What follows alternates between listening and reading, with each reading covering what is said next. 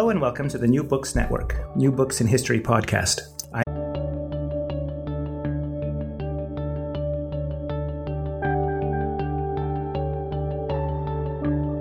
Hello and welcome to the New Books Network, New Books in History podcast.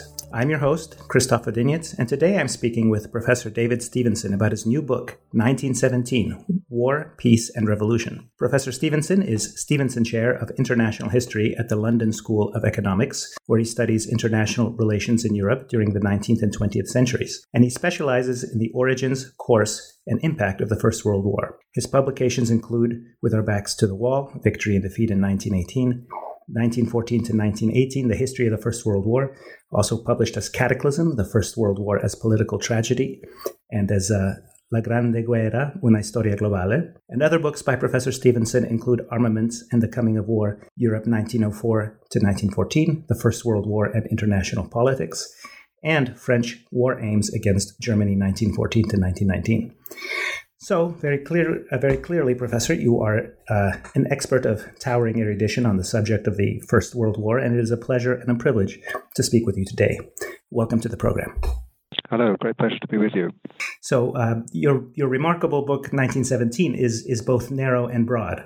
On the one hand, it focuses on a single year, with a little looking forward and a little looking back. But on the other hand, you take us all over the world, from German headquarters to French command, to the Wilson White House, to the Petrograd Soviet, the naval contest for the Atlantic, to Greece, Brazil, Siam and China, India, and Palestine, proving that this European-made apocalypse was truly the First World War. Could you tell, Professor, what moved you to write this book, now on the centenary of the event, and what moved you to write this work and to write it in this way? Describe your thesis and tell us what the stakes are as we reconsider the Great War exactly now and what it means in 2018. Yeah, that's a lot of important questions.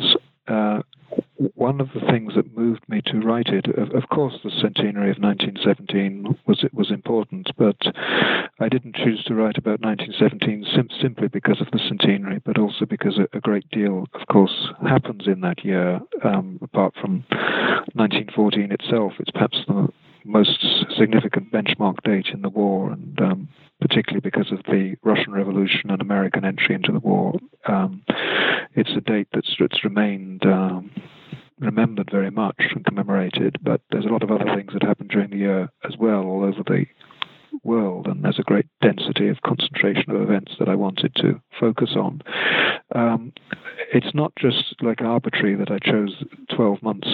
There are a number of other books that kind of seize on 12-month periods to give you a portrait of a year, but I would argue that what happens in 1917 is of great significance in understanding the history of the First World War and also the impact that war has had on the rest of the 20th century and on into the 21st. So one of the key arguments that I put is that if we're looking at 1914, 1918 and the First World War as a whole, there are two key turning points. The first one is at the end of 1914, really, when the initial war of movement comes to an end and the armies bog down in kind of stalemate trench warfare that lasts for the next 2.5 years. And 1917 is the second turning point. The war changed its character again because of the things that I've mentioned, American coming into the war on the one hand and the Russian Revolution on the other, opened the way to the war's kind of end game, which culminates, as we know, with Germany's partial defeat and the ceasefire of November 1918.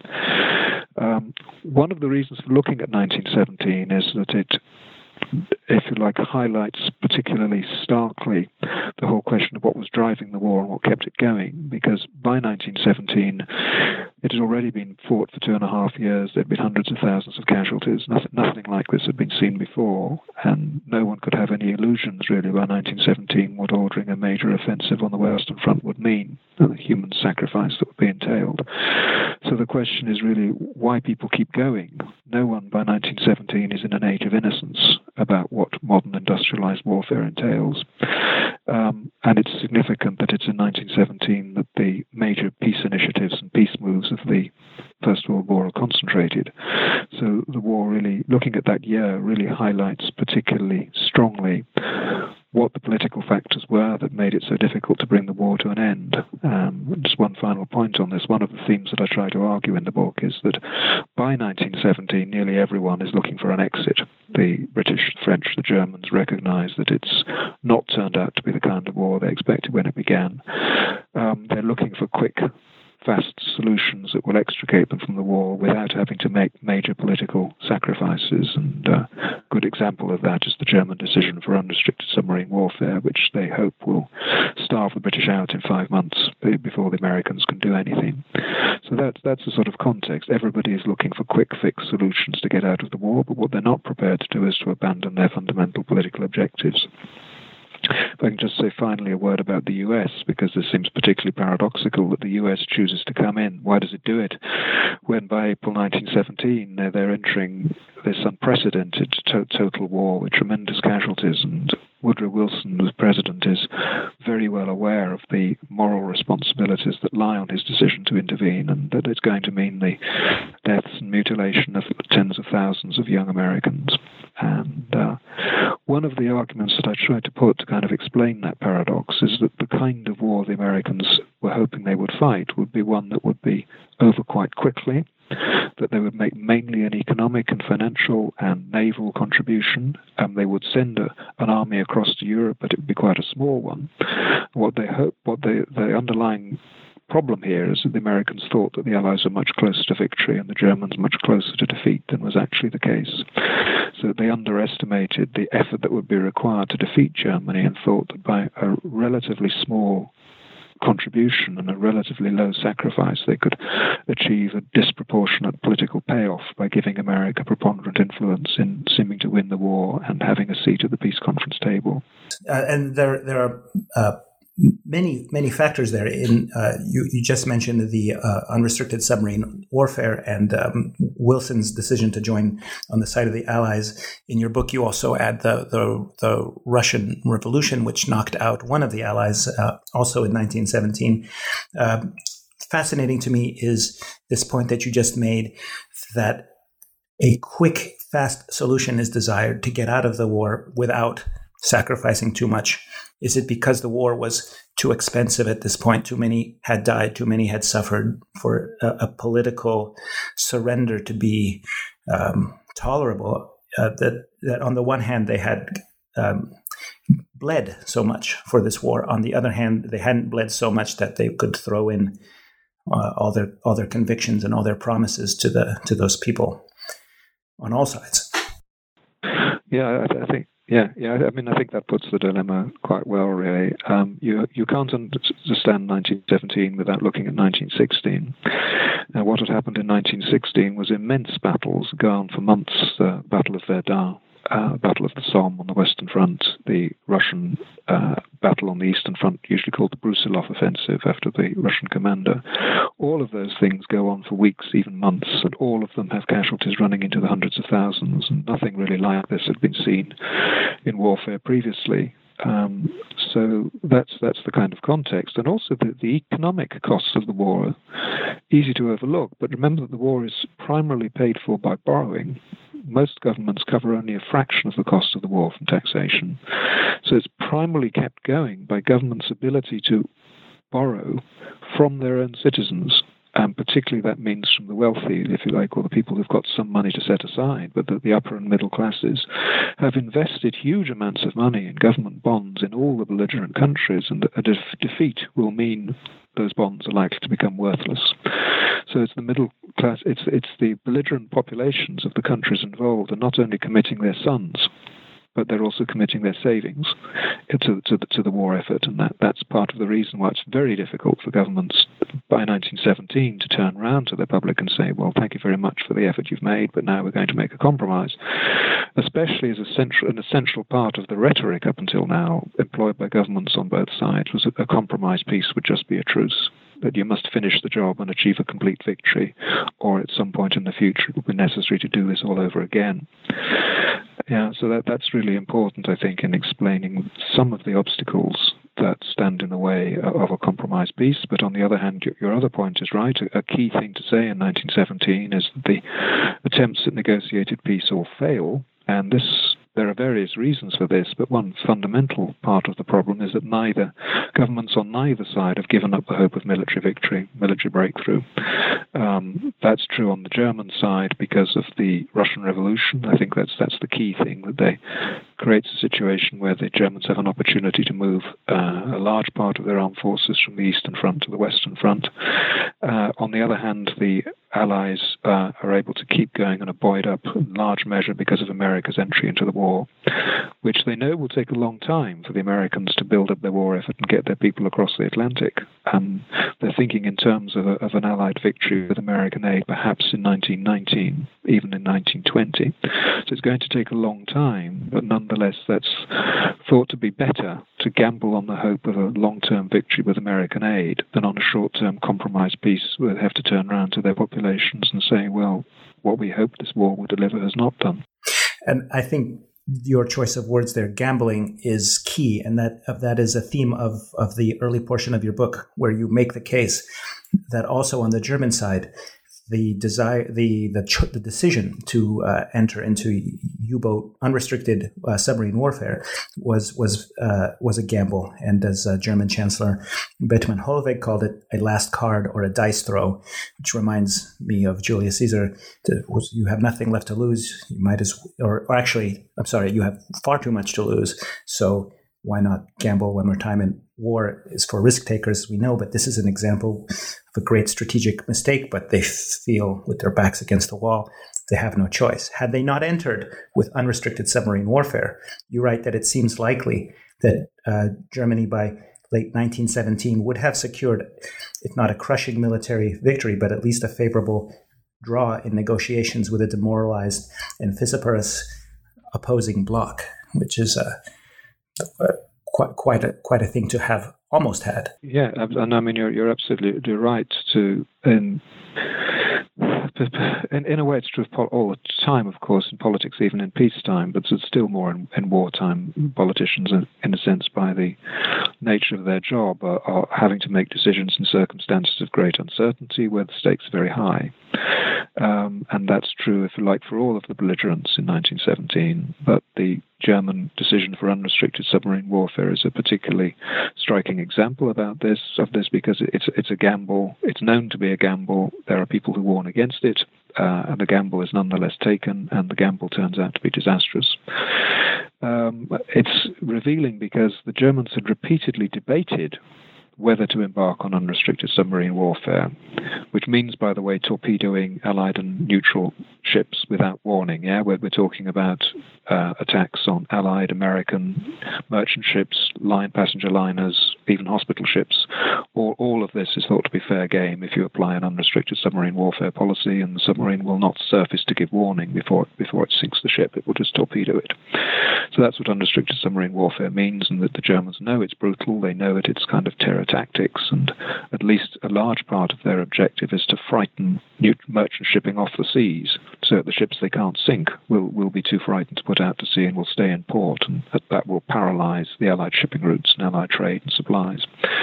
So that's what the Germans are thinking of doing, and it's at that stage in human history it was thought to be extremely shocking. They might be more hard-hearted about it today, but in America, of course, from the sinking of the Lusitania passenger liner onwards in 1915, this was widely thought, what the Germans were doing was thought to be atrocious and be unacceptable, inhumane, illegal, in fact, and the Americans repeatedly warned against it, led by the American government under Woodrow Wilson, which repeatedly protests. So the Germans know when they embark on unrestricted submarine warfare that it's highly likely to bring America in, but their gamble is that the effect of the unrestricted submarine warfare will be to paralyze British shipping and force Britain to negotiate for peace or face starvation within 5 months, so that even if America does come into the war, it will be too late to make any difference. The Germans effectively will have won. Now, if you kind of run a counterfactual on this and say what would have happened if the Germans had not decided for unrestricted submarine warfare but carried on, if you like, with conventional submarine warfare, which is what they're doing up until then, where the submarine does surface and give warning and attacks Allied shipping rather than neutral shipping, if you run that scenario, the Germans were already sinking an awful lot of Allied shipping. The British cabinet was already extremely worried. If they'd carried on with that, they would have not sunk as much shipping as with unrestricted submarine warfare, but they'd still have sunk an awful lot.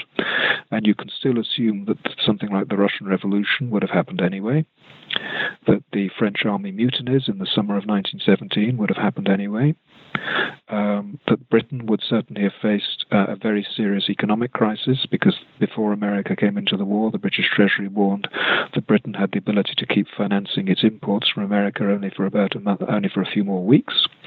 So if you put all that together, it's highly likely, I think, that the Allies would, if America had not come in, the Allies would still have faced a succession of major crises in the in the summer of 1917, would not have seen how they could win if they didn't have America coming in to support them.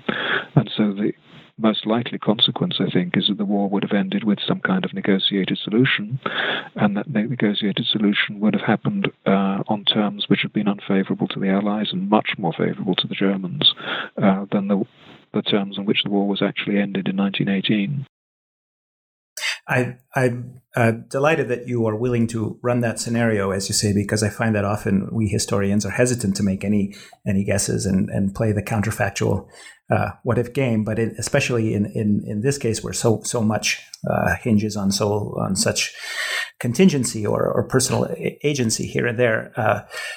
I wonder, if Gavrilo Princip had not stopped at the Moritz Schiller Cafe after his failed assassination and Franz Ferdinand's driver had not taken the wrong turn, would this have happened? And you also write about the disastrous decision to have the Ludendorff offensive in 1918, sometimes called the Kaiserschlacht. Are there other such moments, tipping points, consequential events where this world hung in the balance that come to your mind? And I realize this is a impertinent question, the kind that we ask our students. What if Lincoln had stayed home with a cold instead of going to the theater? Or what if Hitler had been a better painter? Are there moments like this that you have in your long and careful study of the First World War wondered, had we turned left instead of right, or right instead of left? Well, I think you've highlighted the main ones. Obviously the outbreak of the war in the first place in July, August 1914. Did that have to happen? There's been a long debate about whether the war was inevitable. My argument, I think, would be that you can see lots of signs that the world was a dangerous place in 1914, and that some kind of local conflict was highly likely to escalate because of the underlying tensions between the great powers.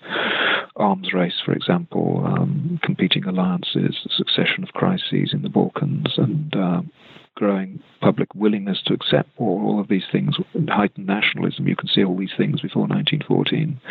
Having said all that, matter of timing is important. That it's the assassinations at Sarajevo in 1914 that caused the war to happen at that time, in July 1914. If Princip had missed, had not killed Franz Ferdinand and Franz Ferdinand's wife, then would a war have broken out in the summer of 1914? I think it's unlikely.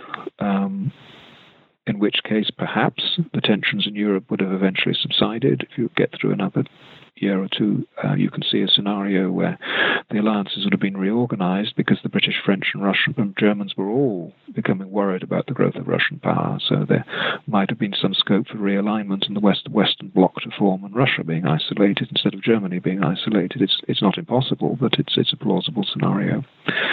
So if you put all these things together, it really does matter, the actual events, course of events, the war, that the underlying forces, economic forces, military forces, and so on, strategic forces, made something like the war likely, but not inevitable. If you move on to your other parallel, which is what happens in 1918, I think you can see the course of the war is dominated by a series of German mistakes. Number one is to start the war in the first place. Number two is to launch the unrestricted submarine warfare against the Americans. Number three, as you say, which I talk a bit about in the book, is the so-called Ludendorff offensives, or the Kaiserschlacht, in the spring of 1918.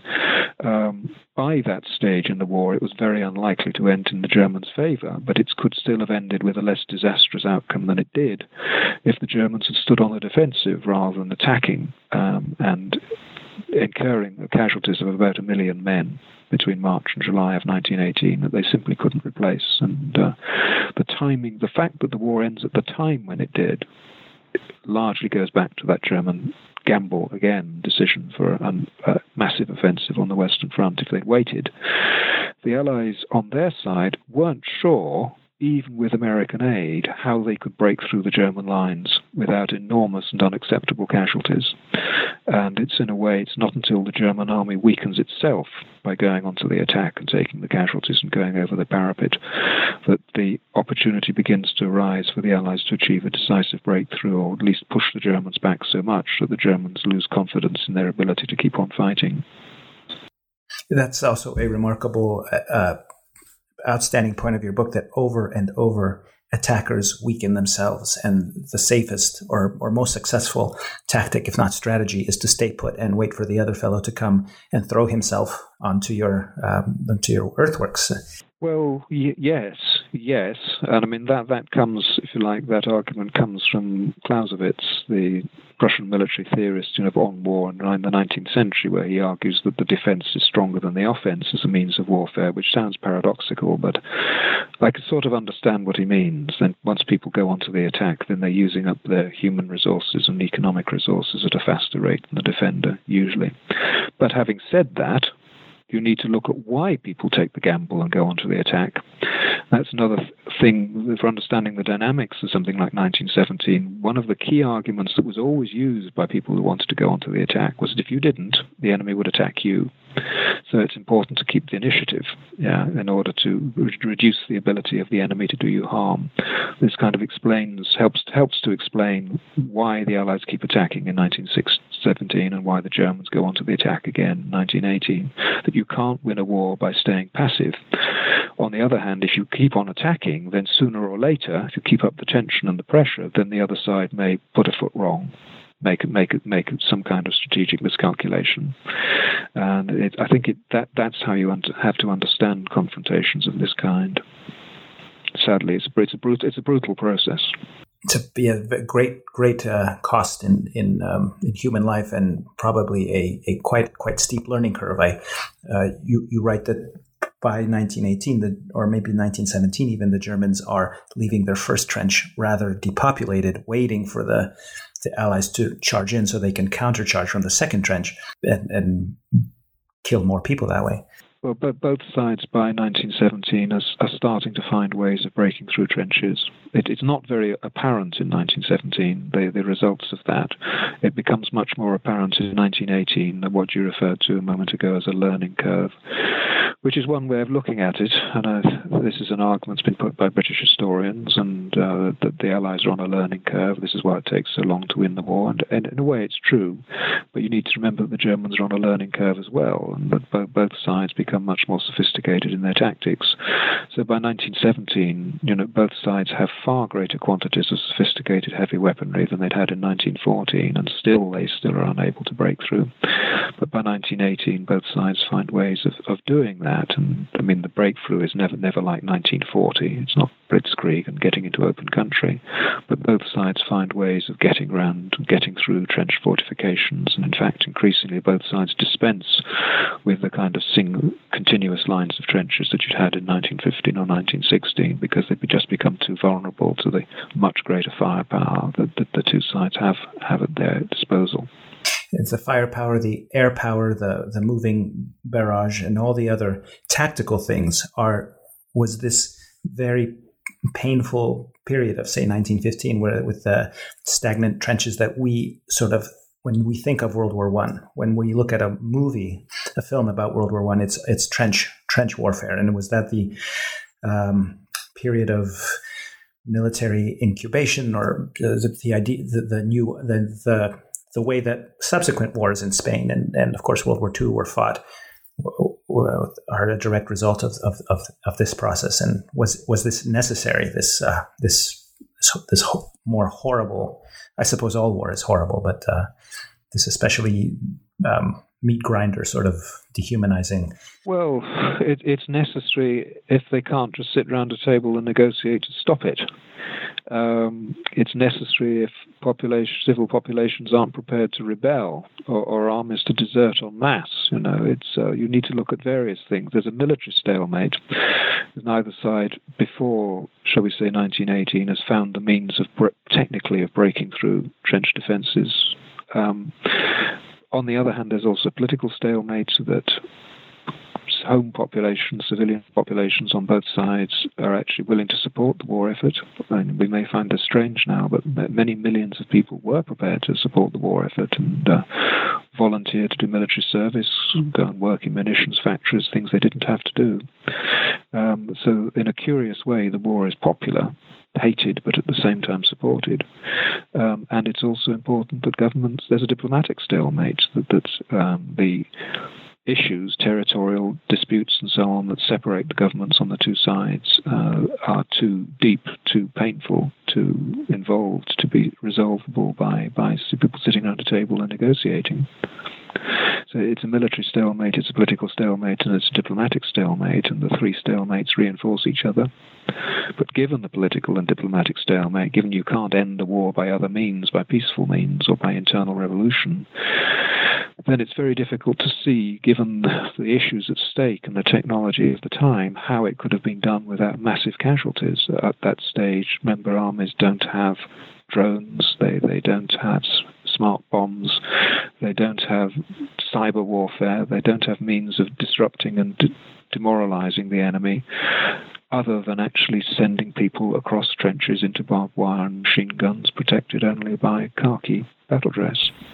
The other clear impression that I get from the way you describe the political and military leadership process is that the leaders tend to make individual steps with a goal in mind, but each step that they make changes the conditions that they are operating in, so that very soon after making a few command decisions, the new options become unrecognizable. And the two examples that occur to me from reading 1917 is first a chapter of the abdication of Tsar Nicholas, the family man who loved to, as you say, shovel snow rather than make policy in favor of his brother. But after he does that, his brother resigns in favor of a provisional government. Well, soon that is replaced by a Bolshevik government. And so what the Tsar had hoped to accomplish is quickly swept off the table. And likewise, the U.S. decision to enter the war, equally important, with Wilson has deep reticence, but his incremental coming around, almost compelled by conditions and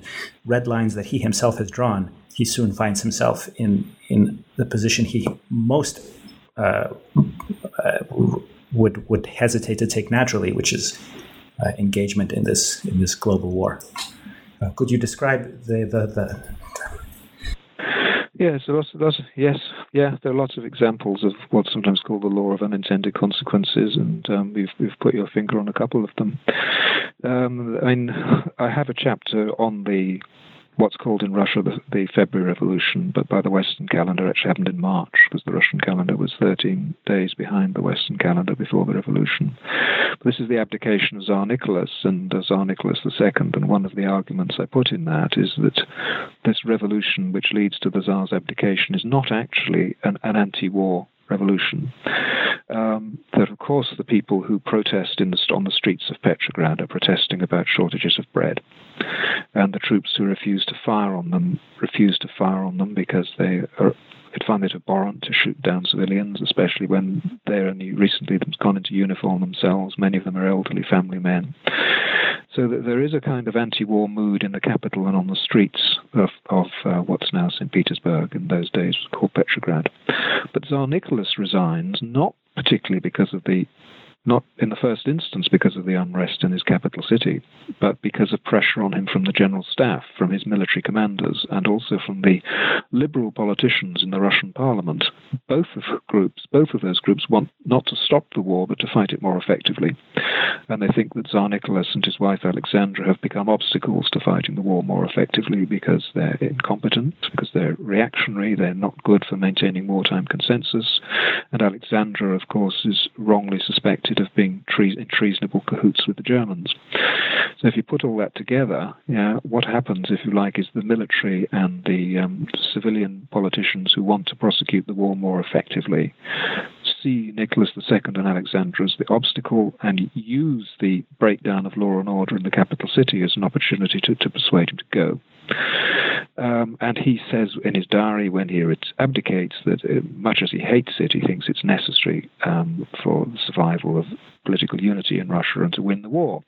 And again, what needs to be remembered here is that the Russians and the Allies thought in the spring of 1917 that they were actually quite close to winning the war if they could hang on a little bit longer. Now, in fact, of course, what happens is that the Russian army and the High Command quickly realize they've made a terrible mistake, and the abdication of the Tsar accelerates the process of political disintegration in Russia. The Soviet established in Petrograd, the Council of Workers and Soldiers' Deputies, issues orders which entail setting up soldiers' committees in the army and undermine the authority of the officer corps. So you move to a situation quite rapidly where any kind of authority over the population breaks down, really, and it becomes almost impossible for Russia to continue the war effort. Now, if you take your American example, what I try to argue is that Woodrow Wilson, of course, doesn't want really to bring America into the war, though he eventually reconciles himself to the argument that it's necessary. But on the other hand, he doesn't want to do nothing in the face of the U-boat sinkings that happen of Allied and neutral shipping from 1915 onwards. The crucial event here is the sinking of the British liner, the Lusitania, in May of 1915. And Wilson writes a letter soon after that, which is very revealing, where he says with all his heart he wishes he could satisfy the double wish of the American people, which is on the one hand to be firm in the demands placed on the Germans over the U-boat sinking, but on the other hand to do nothing that will involve America by any stretch of imagination in the war. And what he does is pursue a kind of middle course, which in other words is not to threaten war, but to make demands on the Germans and become increasingly insistent that the Germans should abandon unrestricted submarine warfare. And as time goes on and the level of confrontation increases, he starts to threaten break-off of diplomatic relations, and he gives cautious approval to American rearmament, both naval and on land. So Wilson, if you like, by trying to follow a middle road, finds himself in practice on a road that leads to more and more acute confrontation, so that by 1917, when the Germans cross his red line and embark on unrestricted submarine warfare, despite his repeated warnings against it, then he's in a position where it's very difficult for him to back down, and he, in the end, tips towards the other side of the scales and recommends to Congress that America must come in. How do you, if it's a fair question, how do you evaluate Wilson and his leadership at this moment? Is he walking the razor's edge skillfully between one side and the other? Is he led by events? And clearly there are voices like Theodore Roosevelt who would like full war right away. Clearly he's worried about German Americans and the Irish Americans who are no friends of the British Empire. Elsewhere you've written about the number of German language newspapers in the United States. What are his influences, and how does he handle them, and how do you consider him as a leader, as the man of the hour? Well, in many ways, I think he's an effective leader. During the neutrality period and while America was in the war, and things go wrong really in 1919 at the peace conference and after the war had come to an end. Then they go really spectacularly wrong. But during the neutrality period, one of the things that he's very concerned about is to keep the American public united. And of course he doesn't have public opinion polls or sophisticated methods of gauging what public opinion is, and perhaps himself kind of lacks much experience of American life beyond the academic world and the religious world, so he's limited in that sense, though he has some quite shrewd advisors about the domestic politics and about how to handle Congress. But I think he knows that it's not feasible to bring America into the war, even had he wanted to, until really pretty late, until probably after the Zimmerman telegram affair in March of 1917. So it's only a few weeks before America actually comes in does he think that the domestic situation would actually permit him to go to Congress with a reasonable chance of getting approval for a declaration of war. And in the end, of course, he does get big majorities for declaring war, both in the Senate and in the House of Representatives. Maybe could you say a word what the Zimmerman telegram say? Yeah. Yes, the Zimmerman telegram, I should explain that for your audience. This is an extraordinary, bizarre episode, really. This is a telegram sent by the German foreign minister, Arthur Zimmermann, to the German representative in Mexico City. And what it's proposing is that if America comes into the war, Germany and Mexico should form an alliance. And if that alliance is successful and the Americans are defeated, the Germans would be supportive of Mexico regaining the territory that Americans had conquered from Mexico after the Mexican War in the 1840s, so Texas, California, New Mexico. Not only that, but it proposes that the Japanese should be invited to join this alliance. Remember, the Japanese are actually on the Allied side in the First World War, but the hope is that the Japanese can be brought over to join Germany and Mexico. Now, if you can imagine that all of this will set, once this is published in the American newspapers, this telegram, it will set off alarm bells ringing in California, where there's strong anti-Japanese sentiment because of Japanese immigration before the war, and also in the South and Southwest, where the areas that stand to be handed over to Mexico.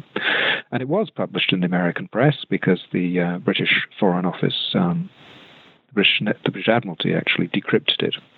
It was an extraordinary story, but it was sent via the American diplomatic cables to Washington, which Wilson was prepared to allow in order to support his efforts to mediate peace. He was allowing the Germans to communicate using the American cables because the German cables across the Atlantic had been cut by the British. So the Germans sent it in code, but the British, of course, are also intercepting the American diplomatic traffic, and they therefore intercept this concealed German message, are able to decrypt it in London, realize its significance, and then they have to find a means of passing it over to Woodrow Wilson without disclosing that they're reading the American cables, and they find a means of doing that. They basically intercept and capture another copy of it in Mexico City. So they're able to tell the Germans it's been that they've got hold of this information in Mexico City. Woodrow Wilson immediately accepts the authenticity of the document, rightly, and it's published in the American newspapers and has a bombshell effect for the reasons I've described. And that happens at a critical moment in March 1917. And it's so crazy because, on the one hand, Japan is probably very happily with the Allies snapping up German colonies in China, Qingdao, and other places.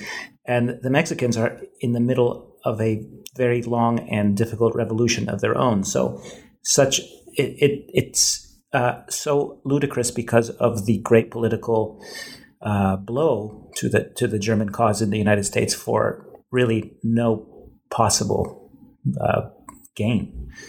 No, it seems inexplicable, but the Japanese, yes, they were on the Allied side, but there had been Japanese feelers to the Germans via Stockholm in 1916, whose significance the Germans obviously overestimated because there's actually a change of government in Japan in early 1917, and the Japanese swing in a much more strongly committed pro-Allied direction.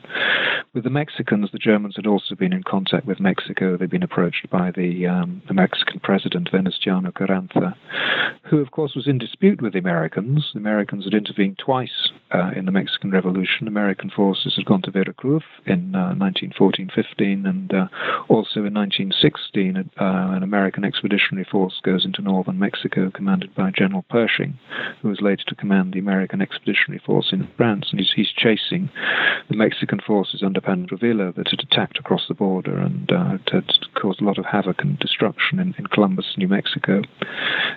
So it's not as crazy as it seems if you place it in context, but nonetheless, obviously, the Germans totally overestimated the potential for a combination between themselves and Mexico and Japan. Seems to be no evidence that the Mexicans were seriously interested in doing this and joining with the Germans, and still less the Japanese. And of course, the Germans didn't expect the traffic to be read and for the whole thing to be published in the American newspapers. And this is an aspect of the book I also very much appreciate, that it lifts our attention from the trenches in Flanders to the whole world. And many independent countries, those not directly subsumed into European empires, but are stuck in their spheres of influence or subject to unequal treaties, they take the opportunity at this moment in the war to challenge the conditions of their subaltern standing. And here you write about Greece and Brazil and Siam, and then most notably about Japan, which is different because as a military contender, having defeated China in 1895 and Russia in 1905, was an ally of Britain with its own naval power. Would you maybe say a bit about this, and also your consideration of China, which saw Japan as the greatest threat to its sovereignty more than any European empire, but could not resist Japan because Japan had joined the war on the side of the Allies?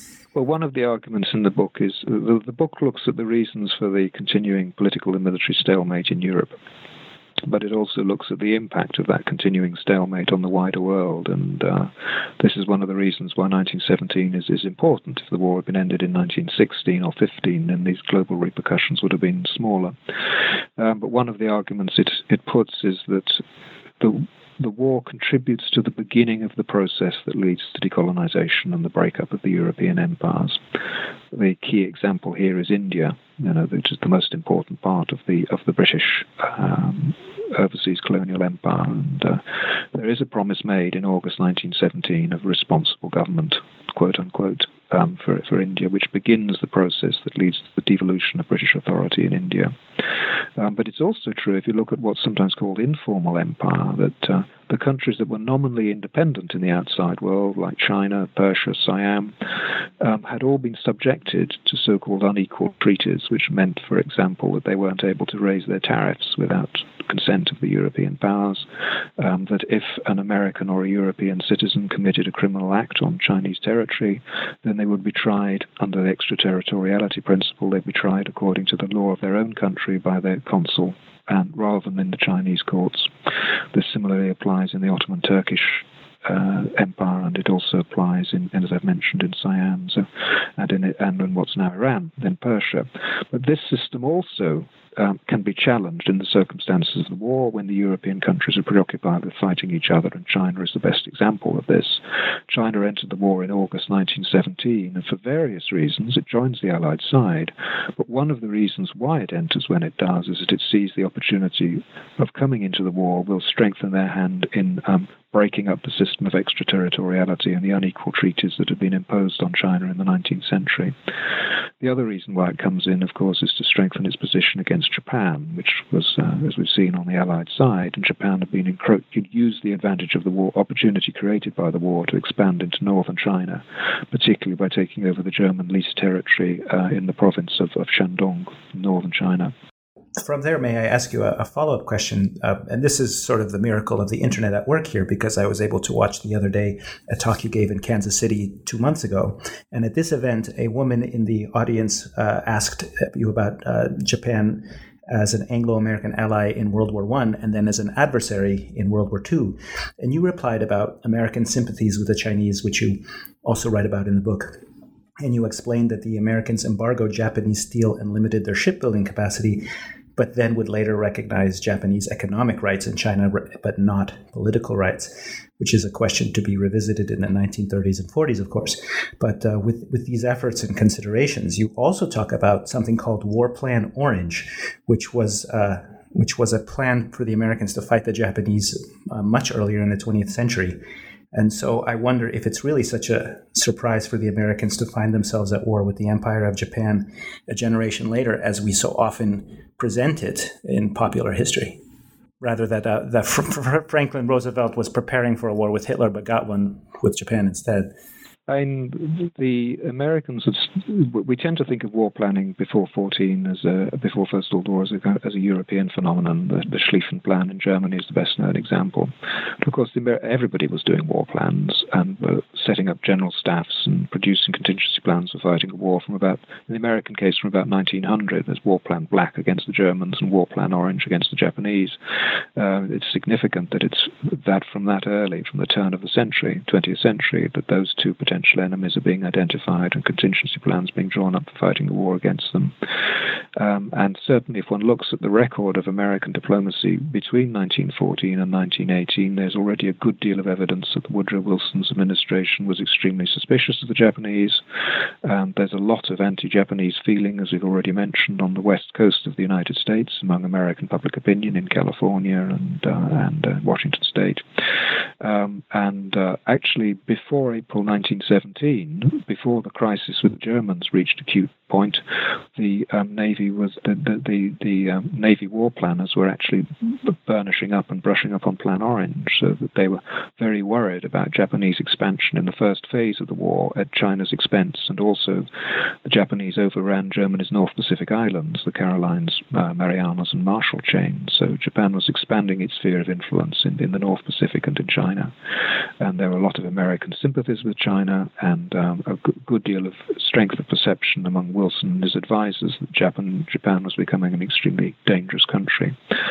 So once the Americans got into the war, of course, they were on the same side then as the Allies, including the Japanese, and some sort of accommodation needed to be reached. That wasn't reached without a certain amount of American pressure on the Japanese, including, as you've mentioned, American restriction of steel exports to the Japanese, but the outcome is something called the Lansing-Ishii Agreement. This is between Secretary of State Lansing and Ishii, who was the Japanese envoy sent over to the United States, being a former Japanese foreign minister. This is November 1917, and it's essentially an agreement to disagree, but the Americans accept, in rather guarded and deliberately vague language, the Japanese control, at least for the duration of the war, of the former territory controlled by the Germans in North China, in the North Chinese province of Shandong. Afterwards, both Lansing and Ishii publicly disagreed about what the agreement had meant, but in practice what it means is that the Americans are shelving the principle of putting pressure on the Japanese until the war is over, so kind of one enemy at a time. After the war ended, of course, there's another major confrontation over Shandong at the Paris Peace Conference in 1919, when the Americans try to get the Japanese out. Basically, the Japanese refuse to go, and the issue isn't resolved really until the Washington Conference in 1921-22, when there's more American pressure applied, and then the Japanese do pull out of Shandong. But anyway, the point is that there is a lot of Japanese-American friction in this period, in the 1920s, and this helps to form the attitudes, and helps to explain why there's a Japanese-American confrontation again, once the Japanese move back to a position of policy of expansion on the Asian mainland, which they do after the Manchurian crisis of 1931-33.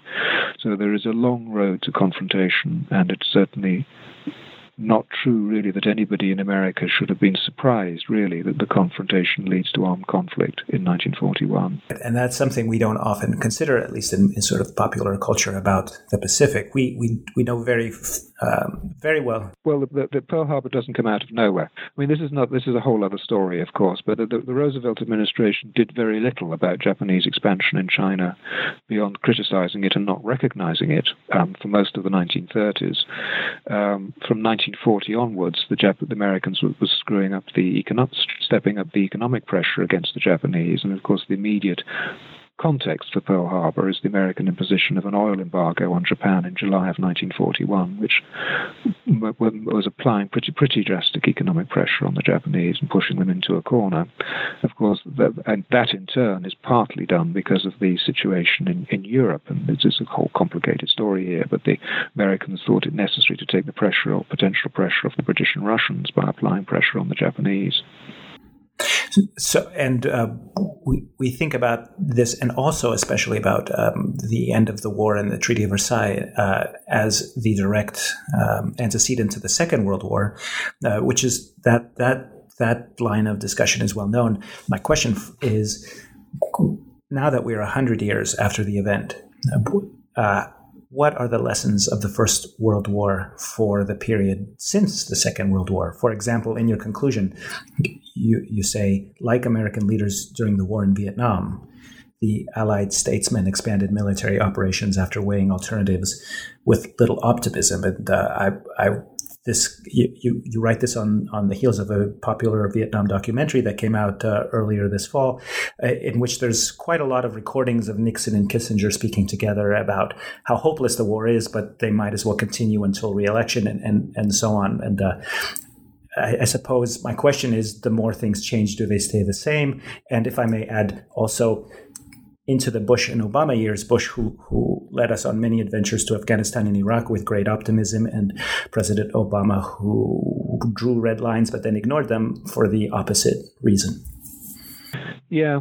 One of the books that influenced me in writing this was quite an old book about Vietnam, actually, by Leslie Gelb and Richard Betts, called The Irony of Vietnam. The system worked, which relied heavily on the Pentagon Papers, actually, which are in the news again these days. But the Gelb and Betts argument was that actually I think not everybody accepts this, but their argument was that Johnson did his best, Lyndon Johnson did his best to do everything right, that he did hold debates, he did listen to opposing points of view. So actually it's wrong to see the system that leads to intervention in Vietnam as the product of groupthink and totally irrational and so on. This is not right. There was a serious debate. Other historians do disagree with that, I have to say. Yeah, but this is the Gelb and Betts argument, that the American leaders went into Vietnam and strengthened the American military commitment there in 64, 65, even though they were actually not particularly optimistic about the choices, about the prospects of success. But they thought the alternative of, if you like, of backing down and producing some kind of compromise solution and abandoning South Vietnam was unacceptable. It was better to take the gamble, even though they weren't very optimistic about the chances of the gamble working, but they were following some kind of rational process. And it seemed to me that some of the decision-making I was looking at in 1917 was rather like that, and that the dynamics of a stalemate war are rather similar, whether you're looking at 1914 to 17 or whether you're looking at 1964 to 65. So that was the argument, and I dare say one could find other stalemate wars, perhaps even the American Civil War in its middle years, to which these kind of arguments could be applied. It's important because I don't think you can understand why wars happen and why they continue by seeing them simply as a kind of gung-ho, irrational process. Once people have got into a war, there's a terrible paradox which starts to erupt, if you like, of sunk costs. Wars are not made by a single decision to go all out until you win. Wars are made by a decision of succession of incremental, sequential decisions, of little decisions, if you like, to carry on, see if the next offensive works, reject the latest peace feeler, see if you carry on a bit longer and gamble that your next offensive will be successful and bring breakthrough, because always in war you're operating in circumstances of great uncertainty. But of course, what happens if the next offensive fails is that you've got then another casualty bill, thousands of more casualties, which makes it harder still for you to disengage from the war on a compromised basis. So it's kind of incremental decisions getting people into a trap from which it's very difficult for them to escape. That's the kind of dynamic which is at work, and I think this applies in not in lots of wars, not just in the First World War or indeed in Vietnam. This is also why I'm so bad at poker, is you commit and commit and commit, and then it's too late and you can't get out. Do you have any thoughts about the presidents of the 21st century, and especially how different or maybe similar they have been? Or would you compare, President Obama, say, to President Wilson as this sort of almost academic, reticent fellow who ends up pulled into things? Or is this just too fanciful and ridiculous to talk about? Okay, this needs to be the last question, actually, but I think the parallel between Obama and Wilson is quite a well observed one. That both of them, if you like, were thoughtful people. They weren't natural warmongers. They had an awareness of what casualty figures meant. They weren't irresponsible or light-hearted in committing their country to overseas military engagements, and they liked to operate in a fairly rational way. They liked to think things through, to have a reason for the actions that they were doing. I think that Obama, my sense of him is that he was more naturally consultative than Wilson. One of the arguments about Wilson, especially as he went on, became more confident or overconfident in his judgment, was that he didn't listen to advisors and was very reluctant to operate in a bipartisan fashion. Wilson was an entrenched Democrat. Obama, to be sure, was a Democrat as well, but a Democrat when he came to office who was hoping that the level of partisanship in American politics could be toned down if it had gone too far. Whether he had the response that he was hoping for from the Republican side is another matter. But I see Obama as a more consultative, less divisive, less partisan figure in his approach than Wilson, at least when he began, and I think to some extent continuing actually through his administration. Part of the problem with Wilson is that there was a strong autocratic, divisive element in his personality, and one shouldn't underestimate that. And that's part of the reason why he eventually came to grief. Thank you so much. You have given us an hour of your time, and thank you so much for talking. It's a delight and a privilege to speak with you this morning or afternoon in Britain. And congratulations on this excellent book. Okay, thank you very much. It's been a pleasure to talk to you.